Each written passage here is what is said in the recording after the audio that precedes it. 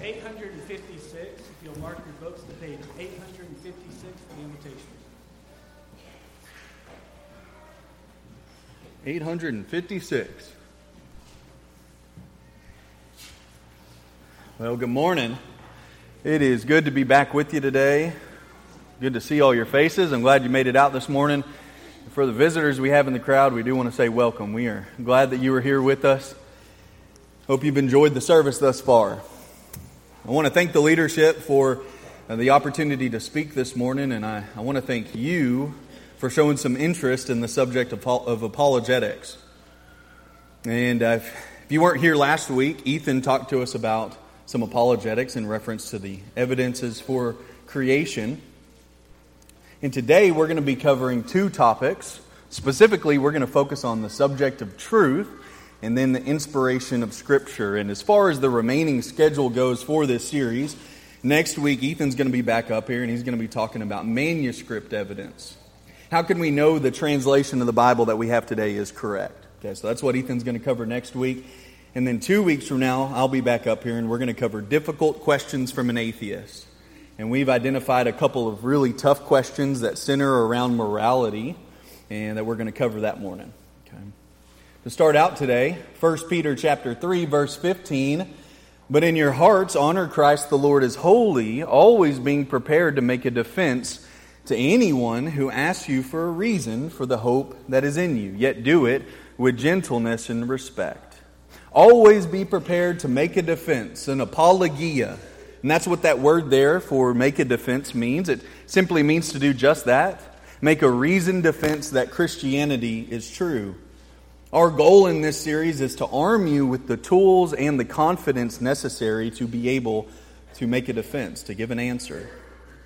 You know, we are surrounded by a world that rejects the Bible. A postmodern world that rejects the Bible, rejects God, rejects truth even. So we have to be ready to give an answer.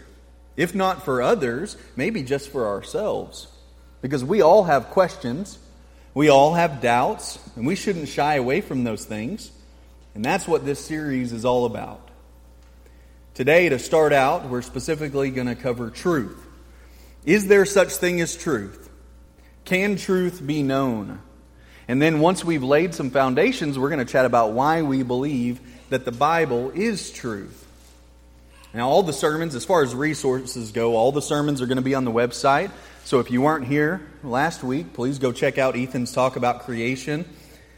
I'll tell you, me and Ethan are happy to share resources. Really, apologetics has become a passion of ours over the past couple years. I remember a couple years ago, I came to Ethan and I said, "Ethan, I just read this book called A Case for Christ by Lee Strobel. It's awesome. I want to build a sermon about this book, A Case for Christ." And Ethan goes, "Yeah, you mean like apologetics?" I'm like, "I don't know what apologetics is, Ethan." But since then, this has really become a passion of ours. So we're excited to present this information to you. But please understand, the information that we are presenting throughout this series is the result of lifetimes of scholars who have spent their entire lives studying this material. Okay, so there is so many great resources out there for what we are studying in the next few weeks. If you were here last week, you got to hear Ethan talk about why we believe that there is a God. He talked about the cosmological argument, that there must be a cause for things that exist. He talked about the teleological argument, the fine-tuning of our universe. If there is fine-tuning in our universe, there must be a fine-tuner. And then he also talked about the moral argument, the concept of good and evil. If the moral laws exist, then there must be a moral law giver. But before we go any further, I just want to say this. You know, for many people, faith simply means gusto. You know, for many people, faith means blindness. It means irrationality. I'm here to tell you that the validity of faith has nothing to do with passion or sincerity. You know, if I have passionate and sincere faith in ice, thin ice, when I walk out on that thin ice, guess what's going to happen? I'm going to fall right through it. But if I have a little bit of faith in really thick ice, when I walk out on that thick ice, it's going to hold me up. You see, the validity of faith has nothing to do with passion or sincerity, but rather the validity of faith is determined by the reliability of the object that I place my faith in. So for the follower of Christ, faith is not a blind leap. Rather, faith in Christ takes seriously the evidence that we have at our disposal. Hebrews chapter 11, verse 1 says, "Now faith is the assurance of things hoped for, the conviction of things not seen." Our faith is not a blind faith. Now the truth is, you weren't there to follow Christ 2,000 years ago.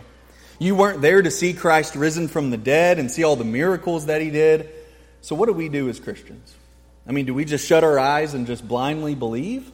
No, that's not what Christians do. We don't just believe God because the Bible says God. No, instead, we examine the reliability of the claims of the Bible using things like logic and using history and using science, because we have great amounts of evidence for why we believe what we believe, that it's true. For instance, evidence is for the creation. Evidence is for the resurrection of Jesus Christ. Evidence is for truth and logic, and evidence is that the Bible is the inspired Word of God. But sometimes no matter how much evidence and truth that you give someone, sometimes people don't want the truth. Some people reject that truth can even be known. In John chapter 18, we see a conversation between Pilate and Jesus before the crucifixion. Verse 37, "Then Pilate said to him, 'So you are a king?' And Jesus answered, 'You say that I am a king. For this purpose I was born, and for this purpose I have come into the world, to bear witness to the truth. Everyone who is of the truth listens to my voice.' And Pilate said to him, 'What is truth?'" This morning, that is the question for us. What is truth? Please understand, as Christians, we need to be truth seekers. Make no bones about it. This is something our world today really struggles with. Relativism runs rampant in our culture right now. There are so many people out there saying things like, "You got your truth, I've got my truth, all truth is relative." Have you heard people say things like that? One thing I'd like to teach you this morning is the law of non-contradiction. This is a law of philosophy that says that two opposite assertions can't be true at the same time and same place. Otherwise, it would be a contradiction. It'd be like me saying that Christmas is on December 25th and Christmas is on July 25th. They can't both be true at the same time. And if one is true, that makes the other false. And guys, I'm just being honest here. Our culture, our schools, the internet, even our government is full of false claims about truth right now. Contradictory claims. And in order for us to defend the faith, we have to understand this stuff. We've got to at least understand what's being taught to our young people in schools and be able to refute it if it's false. So let's go through a few of these contradictory claims for a moment. And first, you might hear the claim, "There is no truth." This is popular in our world today. Another way of saying that is, "There is no such thing as absolute truth." This stuff is embedded in our culture, folks. So much more than we even think. I mean, how about the claim, "All truth is relative"? This scares me even more. You've got your truth, I've got my truth. I mean, think back to the moral argument that Ethan covered last week. What are the implications of a statement like, "All truth is relative"? What are the implications of that statement if you take it out to its logical conclusion? Well, Hitler, he was just living his truth. He was just doing what he thought was right. You see, if there is no truth, if all truth is relative, then there's no difference between Hitler and Mother Teresa. You see how foolish that claim is? Another false claim that I think young people are probably seeing more than anything else right now is claims about my truth. They'll hear the statement, "There isn't the truth, only my truth." Guys, tell that to Hitler. Tell that to Stalin. Tell that to white American slaveholders. They were just living their truth. See, it's a foolish statement to make. And lastly, someone might say, "It's true for you, but not for me." That's how they might phrase it. It might be true for you, but I've got my own truth. In Frank Turek's book, "I Don't Have Enough Faith to Be an Atheist," he goes through many of these claims and shows people how to refute those claims with what he calls the roadrunner tactic. And you can use this to defeat relative claims about truth. For example, let's say someone does say there is no truth. Well, you can flip that claim on its head and you can ask them, "Well, hey, is that true?" Is it true that there's no truth? Because if it's true that there's no truth, the claim there is no truth can't be true. But it claims to be true. You see, the statement, there is no truth, is a self-defeating statement. It violates the law of non-contradiction. It contradicts itself. It'd be like if I said, hey guys, I can't speak a word in English. You'd say, well, you just said that in English, Zach. How about, there is no such thing as absolute truth? You turn that on its head and you say, well, isn't that an absolute truth? You see, the statement, there is no such thing as absolute truth, is in and of itself a truth claim. So you would say, well, isn't that an absolute truth if you say that there's no absolute truth? How about all truth is relative? You would turn around and you would ask them, well, is that a relative truth? If you say all truth is relative, isn't that an absolute truth statement? And then finally we get to my truth. There isn't the truth, only my truth. And you would say, well, is that just your truth or is that the truth? Okay, the last one here. It's true for you, but not for me. Using the Roadrunner tactic, you flip that. Well, is that true for everybody? Guys, what's the truth here? Because if it's true for you, but not for me, then it isn't true for everybody. And if it's not true for everybody, then it isn't the truth. Let me ask you this. When it comes to math class, when it comes to math, is there such things as relative truth? You know, when your teacher gives you an F on a math test, can you go to your teacher and go, hey, sorry, teach, I was using my own math. That might be true for you, but not for me. No, that's not going to work. You're going to get an F if you try that. 1 + 1 will always equal 2 because there are transcendent laws that exist in our universe, and those laws aren't relative. Laws of science, laws of logic, laws of morality. So it isn't your truth or my truth. There is only the truth. But you know, many times I think people reject truth just like they reject Christianity. Not because of the lack of evidence, but because of the heart. You know, we need to understand there is so much evidence out there for why we believe what we believe, but still so many people reject it. Why? Well, it's not because it's not true. Oftentimes it's because people don't want the truth. You know, people want to live the way they want to live. And so like Romans chapter 1 says, in their unrighteousness, they suppress the truth. Our culture suppresses truth about God every day. That's why it's so important that we be defenders of truth. So make an argument. Make an apologia, a defense. And now, this morning that we've made a defense of truth, we understand that truth absolutely can be known. And we've got to ask Pilate's question. If there is truth, then what is it? 2 Peter chapter 16 and verse 21 says, for we did not follow cleverly devised myths when we made known to you the power and coming of our Lord Jesus Christ, but we were eyewitnesses of his majesty. For no prophecy was ever produced by the will of man, but men spoke from God as they were carried along by the Holy Spirit. You know, the truth is, folks, we do not follow cleverly devised myths. Instead, we follow the one true and living God who has revealed to us truth. Now, how did he reveal truth to us? Well, he did it through men who were eyewitnesses of Jesus. They saw the miracles. They saw the prophecy fulfilled. And then those same men then spoke from God as they were carried along by the Holy Spirit. And we come to this morning what is known as the doctrine of inspiration. We believe that the Bible is the inspired Word of God. And we see this idea repeated throughout the New Testament by Jesus and his disciples. For example, Jesus in John 17:17, in Jesus' high priestly prayer, he's praying to God for his disciples, and he says, sanctify them in truth. Your word is truth. He's saying, God, your word is it. It's the standard. It's where the buck stops. And Jesus expresses this idea repeatedly.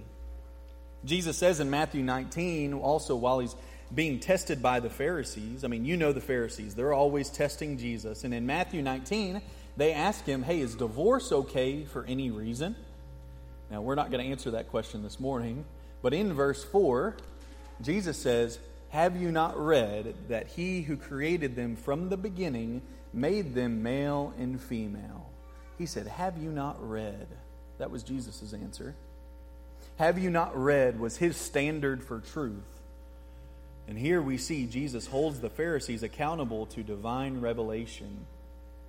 In similar fashion, Paul says to Timothy, all Scripture is breathed out by God and profitable for teaching, for reproof, for correction, and for training in righteousness, that the man of God may be complete, equipped for every good work. All Scripture is breathed out by God, the Old Testament and the New. Paul here is accurately reflecting his master Jesus when he says all Scripture is theopneustos. That's the Greek there. It means it's God-breathed. All of that is reflecting Jesus' own teaching. Have you not read what was spoken to you by God? Folks, do you want divine revelation this morning? Do you want God to speak directly to you?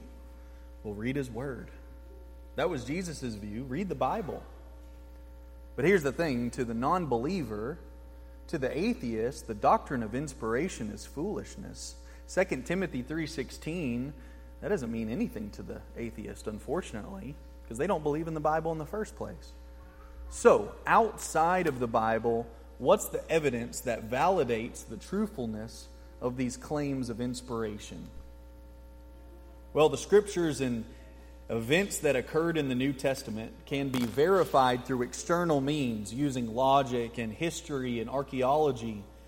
And this morning we have several lines of evidence, of testimony that we're going to go through as to the points that to the veracity of the Bible. Okay, for instance, early testimony. Brother Ethan's going to talk much more about this next week, so we're not going to hit on this too heavily. But I will say that I personally believe that most, if not all, of the New Testament was written before 70 A.D. I'm going to repeat that again. But I will say that I personally believe that most, if not all, of the New Testament was written before 70 A.D. Why? Well, it's because of the destruction of Israel in 70 A.D. It's totally absent in the New Testament. There's not a whiff of it. Now, it's predicted. Jesus predicts it in Matthew 24, but nobody ever says, look, it happened. Now let me ask you a question. Suppose that you are reading a book about Lower Manhattan, and it talks about how the World Trade Towers were built in the 70s. But then there's no mention that the World Trade Towers were being destroyed by Muslim terrorists on 9/11. When are you going to assume that book was written? Well, it would be before 9/11. Let's say you're reading a book about the biography of Dr. Martin Luther King, and you read about his whole life, and then the book ends, and there's nothing in there about his assassination. When are you going to assume that book was written? Well, it'd be before his assassination. The same thing is going on in the New Testament. The New Testament, 70 A.D. was far more traumatic to those people than 9/11 was in our lifetime. I mean, they lost their entire country. Their temple was destroyed. Their city was destroyed. Hundreds of thousands of their countrymen were killed. Josephus called it the greatest war of all time. They lost their entire country, and yet nothing is mentioned in the New Testament documents about 70 A.D. What does that lead you to believe? That they had to have been written before 70 A.D., meaning that the documents are reliable because they were written in the same lifetime as the actual historical events. Meaning that the writers of the New Testament were there to witness it with their own eyes. Secondly, we come to eyewitness testimony. The major New Testament writers record the same basic events with their own unique observations. There is consistency in their writings. And in the New Testament alone, they cite at least 30 real historical figures who have been confirmed by ancient non-Christian writers and various archaeological discoveries. Historical figures like Pilate or King Agrippa. And then Luke, in the second half of Acts, drops in at least 84 historically confirmed eyewitness details. And he includes several others in his gospel. One example of a historically confirmed eyewitness detail would be Luke's proper description of Philippi as a Roman colony in Acts 16, verse 12. How did he know that? Well, he had to have been there. Or the fact that he lists that there's a synagogue in Corinth in Acts 18, verse 4. So we have all these eyewitness details that have been confirmed by history and archaeology. John includes at least 59 historically confirmed details in his gospel. One that I think is really cool is the Pool of Siloam. In John chapter 9, verse 7, Jesus tells a blind man to go wash in the pool, and then the blind man comes back able to see.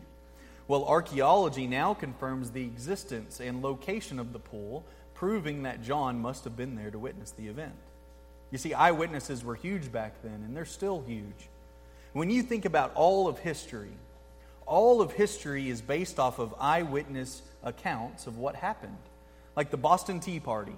It's because there were people there that saw it and recorded it and passed on the information. We didn't make up that story. Our criminal justice system is highly dependent to this day on eyewitness testimony to establish truth. Something else that's neat about the eyewitness testimony is the unity of the eyewitnesses. The Bible is made up of 66 books written by approximately 40 men, all being written approximately 1,600 years, over the course of 1,600 years, and yet there is perfect harmony. Completely different backgrounds. Some were fishermen, some were physicians, some kings, even a tax collector. The books were written from different places. Some were written in the wilderness, to palaces, behind prison walls. They were written in different time periods, times of war, times of peace, times of joy, and times of despair. Also, the books were written across 3 different continents, Asia, Africa, and Europe, and they were written in 3 different languages, Hebrew, Aramaic, and Greek. And they were written in a variety of literary styles, including poetry and song and biography. And even with all the differences in the writers of the New Testament and the Old Testament, there is no discrepancies or contradictions. Now, the skeptic will say that there are, but not if you read it in context. Not if you understand that the writers were their own people, with their own points of view, with their own audiences and their own way of communicating. And when you read it in context, there are no legitimate contradictions. Can you imagine that? What would happen this morning if we passed out a sheet of paper to everyone in the audience today, and we asked you to write down a short story about what happened during the pandemic? Okay, what happened during 2020? Tell your story about it. And then we went around and we collected everyone's sheets of paper and their short stories, and we started comparing notes. What would we have? It would be all over the place, guys. I mean, can you imagine all the conspiracy theories and different takes on COVID? Some of us locked down, some of us didn't. Some of us wore masks, some of us didn't. Some of us got the shot and some of us didn't. But not the Bible, not the Word of God. There is consistency there. How do you explain that? And how do you explain that with all the small, trivial, minute details contained in the New Testament? They don't contradict each other one time. Not only do they agree, but they write in a smooth, harmonious way. We would expect it to be very choppy.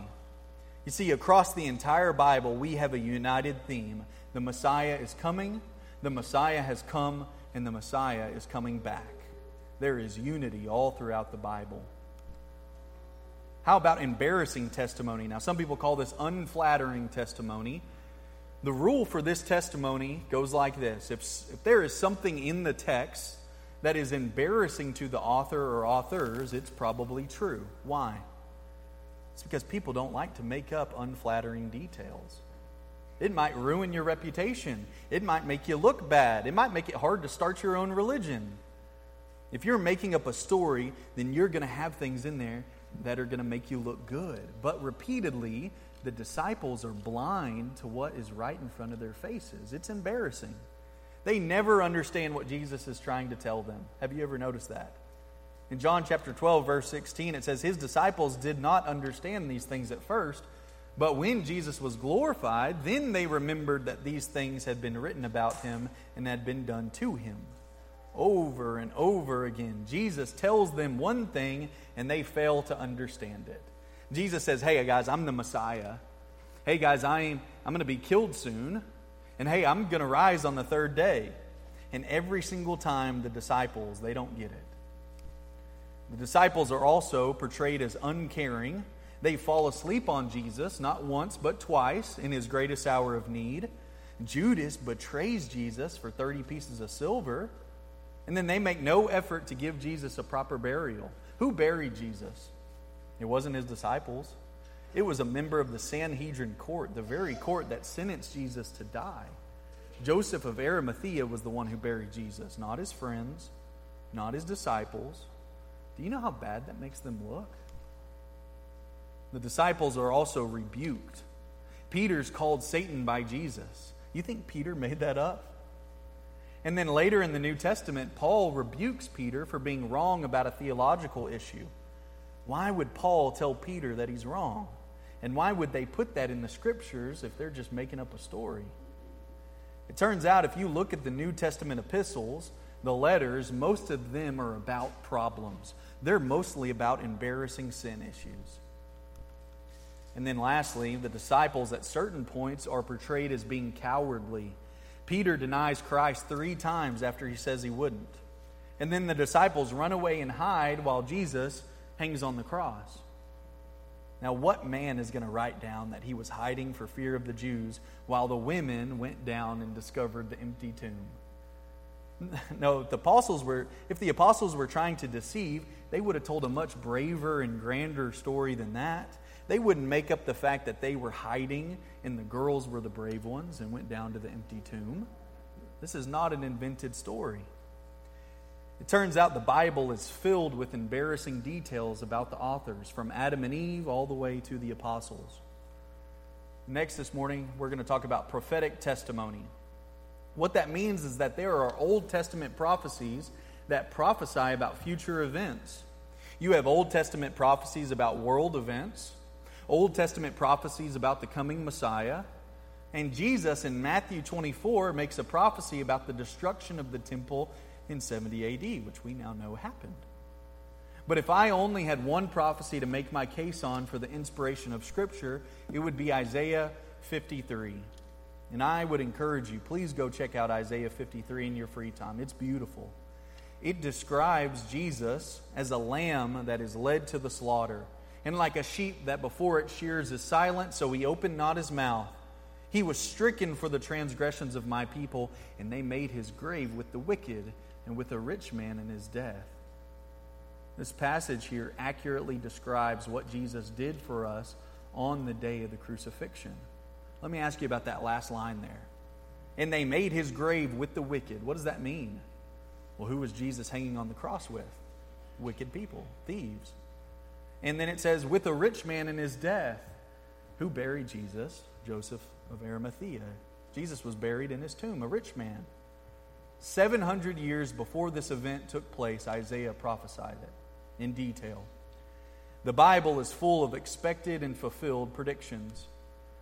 But hey, don't just take my word for it. Don't take the Bible's word for it, because we actually have evidence outside of the Bible.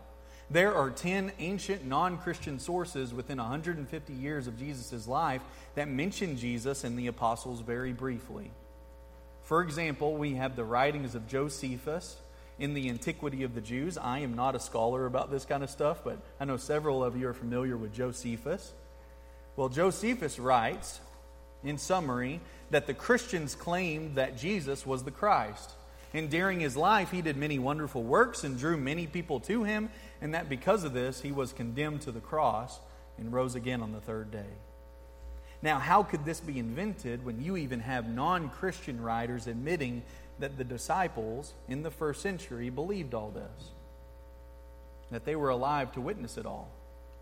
And under intense persecution, the Christian church exploded all over the world. They really believed this stuff. You see, the disciples would go on to die horrific and excruciating deaths for the cause of Christ. The argument for excruciating testimony goes like this. These men were in a position to know whether Jesus had risen from the dead. They died brutal deaths when they could have just saved themselves by saying, no, you're right, it didn't happen. They lived excruciating lives in hiding. These Jews who thought they were God's chosen people, they could go back to being a Jew, but instead they devoted themselves to the cause of Christ. And then for many, they were thrown in jail, if not worse, much worse. You know, during the Roman persecution, Christians were often torn to shreds by dogs or nailed to crosses, upside down even. And under the rule of Nero, he would use the Christians as human candles to light his garden parties. But the apostles in the early church went to their deaths anyways because they believed what they saw with their own eyes. The apostles and disciples constantly put themselves in harm's way to make sure the gospel would spread far and wide, and it did. But why would they put themselves in harm's way unless Jesus had risen from the dead? See, they had no motive to do it. What did they have to gain? Nothing. They had everything to lose. What could their motive have been? In J. Warner Wallace's book, Cold Case Christianity, he talks about 3 motives for any crime. Wallace is a retired homicide detective, and he says that anytime I find a dead body and I'm investigating a murder, there's only 3 reasons the crime took place. There's not 1,000, just 3 or a combination of the 3. Sex, money, and power are always the issue. Sex, money, and power are always the issue. Those are the universal motivators. But here's what often happens. We'll take shortcuts to get to those things. So the argument goes, if the New Testament writers were making all this up, what was their motive? Seriously, what motive could they have had? I mean, were they real popular with the ladies? No. Paul says that it's good to remain single, just like he was. Well, did they get money for saying Jesus rose from the dead? No. Paul didn't even want money from the church because he didn't want it to get in the way of people coming to Christ. Well, did they get power? They had to have gotten power. No, in fact, they got the opposite. Paul had the power when he was a Pharisee, but afterwards, when he becomes a Christian, he becomes the persecuted. You see, there is no motive for them to make this up. And they had every motive to say that it didn't happen. So why would they die for a known lie? Now you might say, Zach, if you're going to say that martyrdom is evidence for Christianity, then don't you have to say that martyrdom is evidence for other religions like Islam? No. But why? It's because there's a large difference between Muslim martyrs of today and the Christian martyrs of New Testament times. You see, the Muslim martyrs of today haven't witnessed anything that tells them that Islam is true. They just have faith. The New Testament martyrs of New Testament times, however, they witnessed Jesus. They saw Jesus. They touched Jesus. They ate with Jesus. They verified with their own senses that Jesus had risen from the dead. You know, many people will die for a lie that they think is truth, but nobody will die for a lie that they know is a lie. They're not making this up, folks. The New Testament writers were in a position to know whether it was a lie or not, and they went to their deaths anyways because it was true. They abandoned their long-held Jewish sacred beliefs and practices, and they adopted new ones, and then they didn't deny that testimony at the threat of death either. The last thing I'm going to say about the Bible and New Testament this morning is this. And for those of you who believe in the inerrancy of Scripture, that Scripture is without error, what I'm about to say might catch you off guard. Christianity is not true because a series of documents that we put under one binding called the Bible says it's true. You see, the statement, the Bible is true because the Bible says it's true, is a bad argument. In fact, Christianity would be true if the Bible never existed. Now you say, how could that be? Because Christianity did not originate from a book. Christianity originated with an event, the resurrection. You wouldn't even have a New Testament unless Jesus had risen from the grave. In fact, you could put it this way. The New Testament writers did not create the resurrection. The resurrection created the New Testament writers. Because they believed what they saw. They believed what they heard and what they touched with their own fingertips.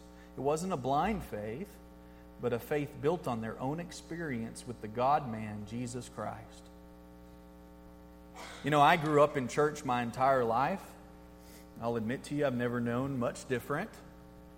I'm sure many of you are in the same boat as me this morning. You've been a Christian since you were a baby.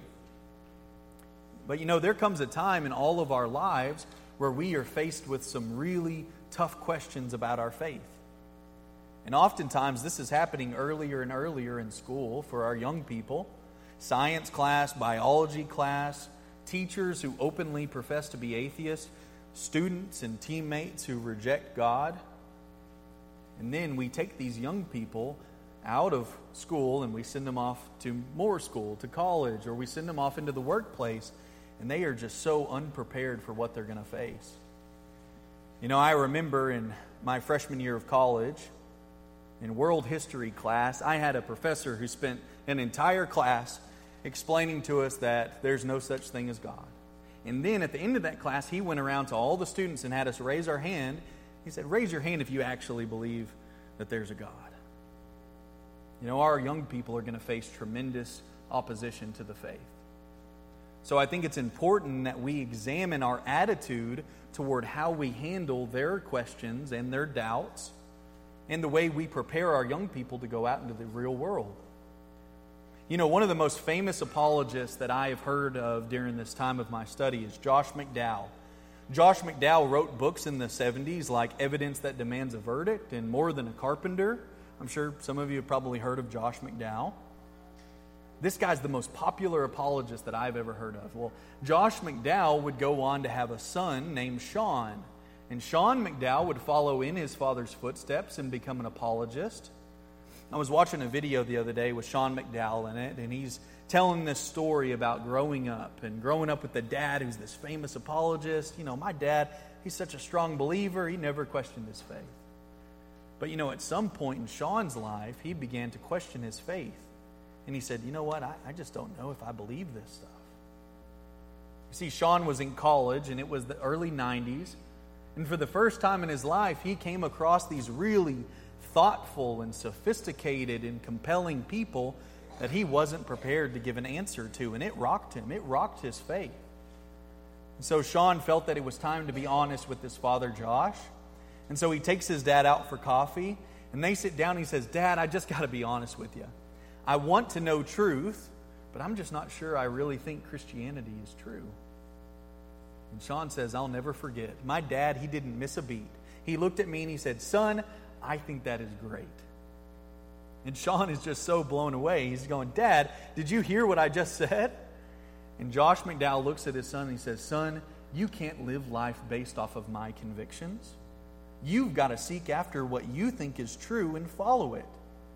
Now, your mom and I are going to love you no matter what. That's never going to change. But hear this.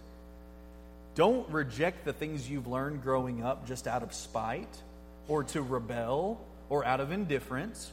Only reject it if you're convinced that it's not true.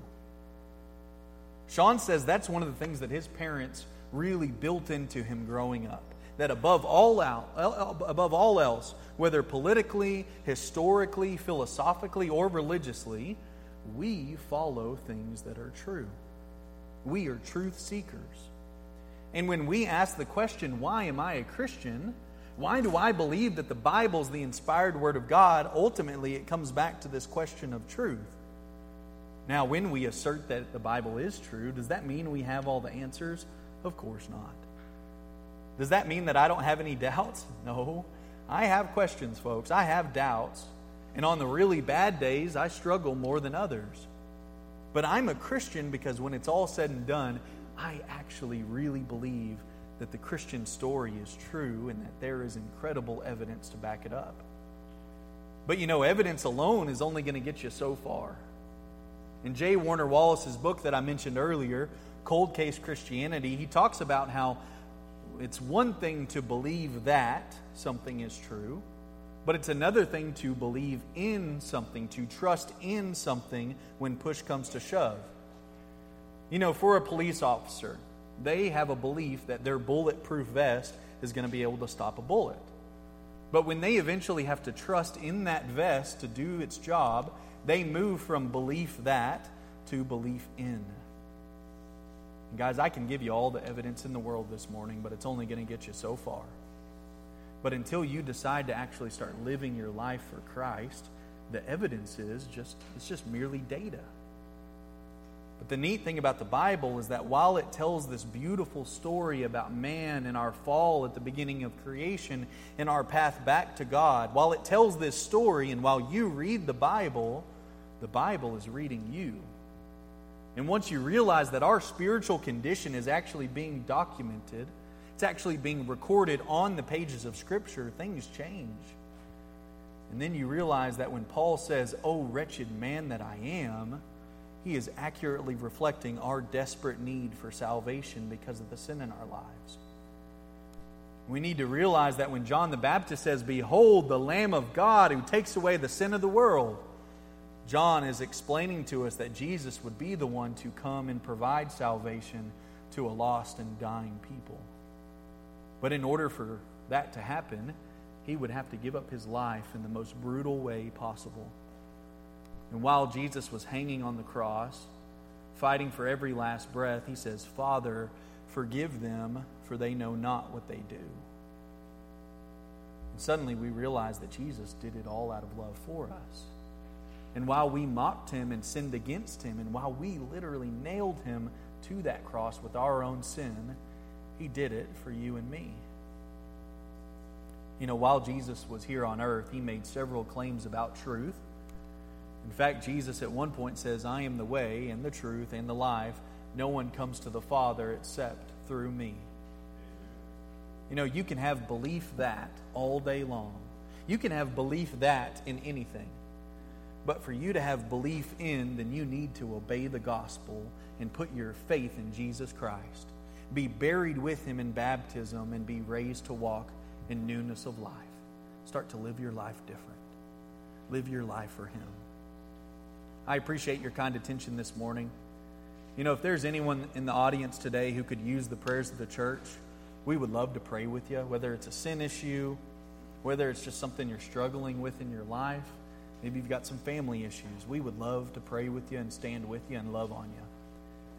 Maybe this morning you've recognized that you've got some belief that Christianity might be true. But maybe you haven't taken that next step to obey and have belief in. We would love to help you with that. We would love to study with you if that's something you're interested in. Or maybe this morning you have belief that, and you've had it for a long time, but finally this morning you realize that you need to do something about that belief, and you need to take that next step. If there be one of either case, we ask that you come down to this front pew as we stand and as we sing.